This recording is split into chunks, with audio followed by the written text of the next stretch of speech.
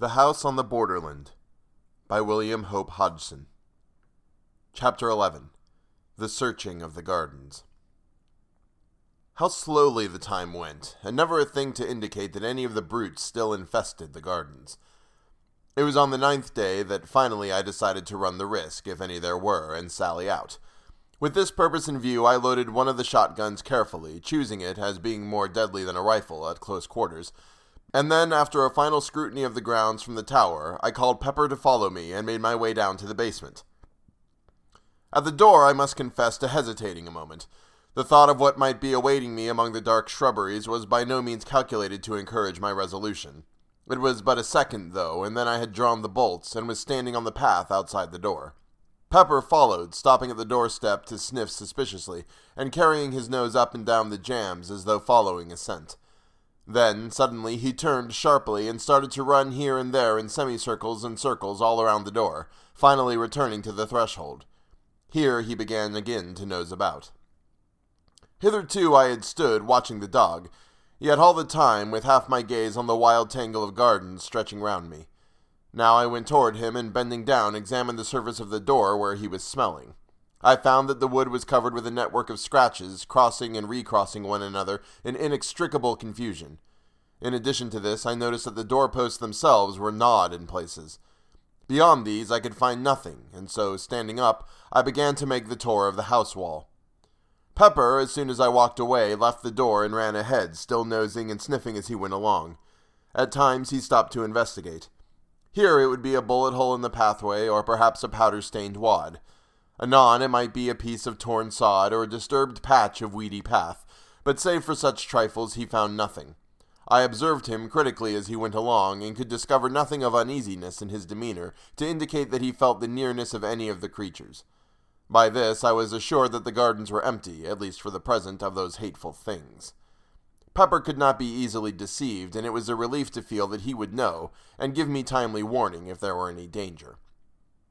Reaching the place where I had shot that first creature, I stopped and made a careful scrutiny, but could see nothing. From there I went on to where the great coping stone had fallen.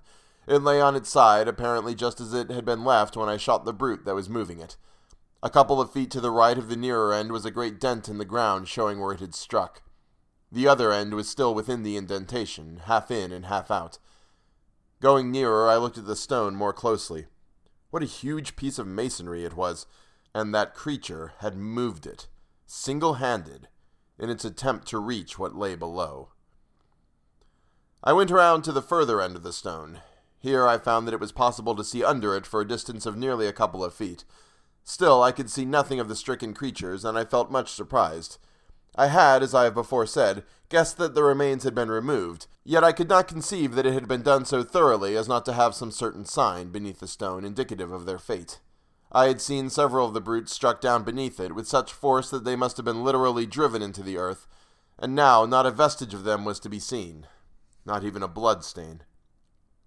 I felt more puzzled than ever as I turned the matter over in my mind, but could think of no plausible explanation, and so finally gave it up as one of the many things that were unexplainable. From there I transferred my attention to the study door. I could see now even more plainly the effects of the tremendous strain to which it had been subjected, and I marveled how, even with the support afforded by the props, it had withstood the attack so well. There were no marks of blows, indeed none had been given, but the door had been literally riven from its hinges by the application of enormous, silent force. One thing that I observed affected me profoundly. The head of one of the props had been driven right through a panel.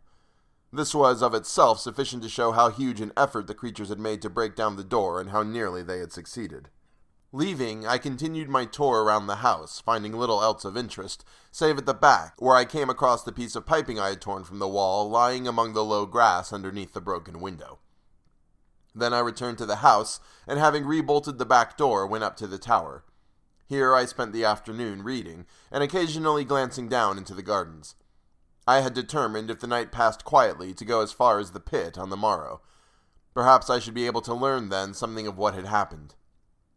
The day slipped away, and the night came and went much as the last few nights had gone. When I rose, the morning had broken, fine and clear, and I determined to put my project into action. During breakfast, I considered the matter carefully, after which I went to the study for my shotgun. In addition, I loaded and slipped into my pocket a small but heavy pistol. I quite understood that if there were any danger, it lay in the direction of the pit, and I intended to be prepared. Leaving the study, I went down to the back door, followed by Pepper. Once outside, I took a quick survey of the surrounding gardens, and then set off toward the pit. On the way, I kept a sharp outlook, holding my gun handily. Pepper was running ahead, I noticed, without any apparent hesitation. From this, I augured that there was no imminent danger to be apprehended, and I stepped out more quickly in his wake. He had reached the top of the pit now and was nosing his way along the edge. A minute later, I was beside him, looking down into the pit. For a moment, I could scarcely believe that it was the same place, so greatly was it changed. The dark wooded ravine of a fortnight ago, with a foliage-hidden stream running sluggishly at the bottom, existed no longer. Instead, my eyes showed me a ragged chasm, partly filled with a gloomy lake of turbid water. All one side of the ravine was stripped of underwood, showing the bare rock. A little to my left, the side of the pit appeared to have collapsed altogether, forming a deep V-shaped cleft in the face of the rocky cliff. This rift ran from the upper edge of the ravine nearly down to the water, and penetrated into the pit side to a distance of some 40 feet. Its opening was at least 6 yards across, and from this it seemed to taper into about 2. But what attracted my attention more than even the stupendous split itself was a great hole some distance down the cleft and right in the angle of the V. It was clearly defined and not unlike an arched doorway in shape, though lying as it did in the shadow I could not see it very distinctly. The opposite side of the pit still retained its verdure, but so torn in places and everywhere covered with dust and rubbish that it was hardly distinguishable as such. My first impression that there had been a landslip was, I began to see, not sufficient of itself to account for all the changes I witnessed. And the water? I turned suddenly, for I had become aware that somewhere to my right there was a noise of running water. I could see nothing, but now that my attention had been caught, I distinguished easily that it came from somewhere at the east end of the pit. Slowly I made my way in that direction, the sound growing plainer as I advanced, until, in a little, I stood right above it. Even then I could not perceive the cause until I knelt down and thrust my head over the cliff. Here the noise came up to me plainly, and I saw below me a torrent of clear water issuing from a small fissure in the pit side and rushing down the rocks into the lake beneath. A little further along the cliff I saw another, and beyond that again 2 smaller ones. These, then, would help to account for the quantity of water in the pit, and if the fall of rock and earth had blocked the outlet of the stream at the bottom, there was little doubt but that it was contributing a very large share.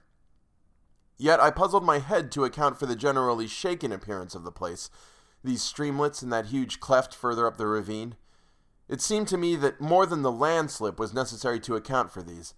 I can imagine an earthquake or a great explosion creating some such condition of affairs as existed, but of these there had been neither. Then I stood up quickly, remembering that crash and the cloud of dust that had followed directly, rushing high into the air. But I shook my head unbelievingly. No, it must have been the noise of the falling rocks and earth I heard. Of course the dust would fly, naturally. Still, in spite of my reasoning, I had an uneasy feeling that this theory did not satisfy my sense of the probable, and yet was any other that I could suggest likely to be half so probable? Pepper had been sitting on the grass while I conducted my examination. Now, as I turned up the north side of the ravine, he rose and followed. Slowly, and keeping a careful watch in all directions, I made the circuit of the pit, but found little else that I had not already seen. From the west end, I could see the 4 waterfalls uninterruptedly. They were some considerable distance up from the surface of the lake, about 50 feet, I calculated. For a little while longer, I loitered about, keeping my eyes and ears open, but still without seeing or hearing anything suspicious. The whole place was wonderfully quiet. Indeed, save for the continuous murmur of the water at the top end, no sound of any description broke the silence. All this while, Pepper had shown no signs of uneasiness. This seemed to me to indicate that, for the time being at least, there was none of the swine creatures in the vicinity. So far as I could see, his attention appeared to have been taken chiefly with scratching and sniffing among the grass at the edge of the pit. At times he would leave the edge and run along toward the house as though following invisible tracks, but in all cases returning after a few minutes. I had little doubt but that he was really tracing out the footsteps of the swine things, and the very fact that each one seemed to lead him back to the pit appeared to me a proof that the brutes had all returned whence they came. At noon I went home for dinner. During the afternoon I made a partial search of the gardens, accompanied by Pepper, but without coming upon anything to indicate the presence of the creatures. Once, as we made our way through the shrubberies, Pepper rushed in among some bushes with a fierce yelp. At that, I jumped back in sudden fright and threw my gun forward in readiness, only to laugh nervously as Pepper reappeared chasing an unfortunate cat. Toward evening, I gave up the search and returned to the house. All at once, as we were passing a great clump of bushes on our right, Pepper disappeared, and I could hear him sniffing and growling among them in a suspicious manner. With my gun barrel, I parted the intervening shrubbery and looked inside. There was nothing to be seen save that many of the branches were bent down and broken, as though some animal had made a lair there at no very previous date. It was probably, I thought, one of the places occupied by some of the swine creatures on the night of the attack. Next day I resumed my search through the gardens, but without result. By evening I had been right through them, and now I knew, beyond the possibility of doubt, that there were no longer any of the things concealed about the place. Indeed, I have often thought since that I was correct in my earlier surmise, that they had left soon after the attack.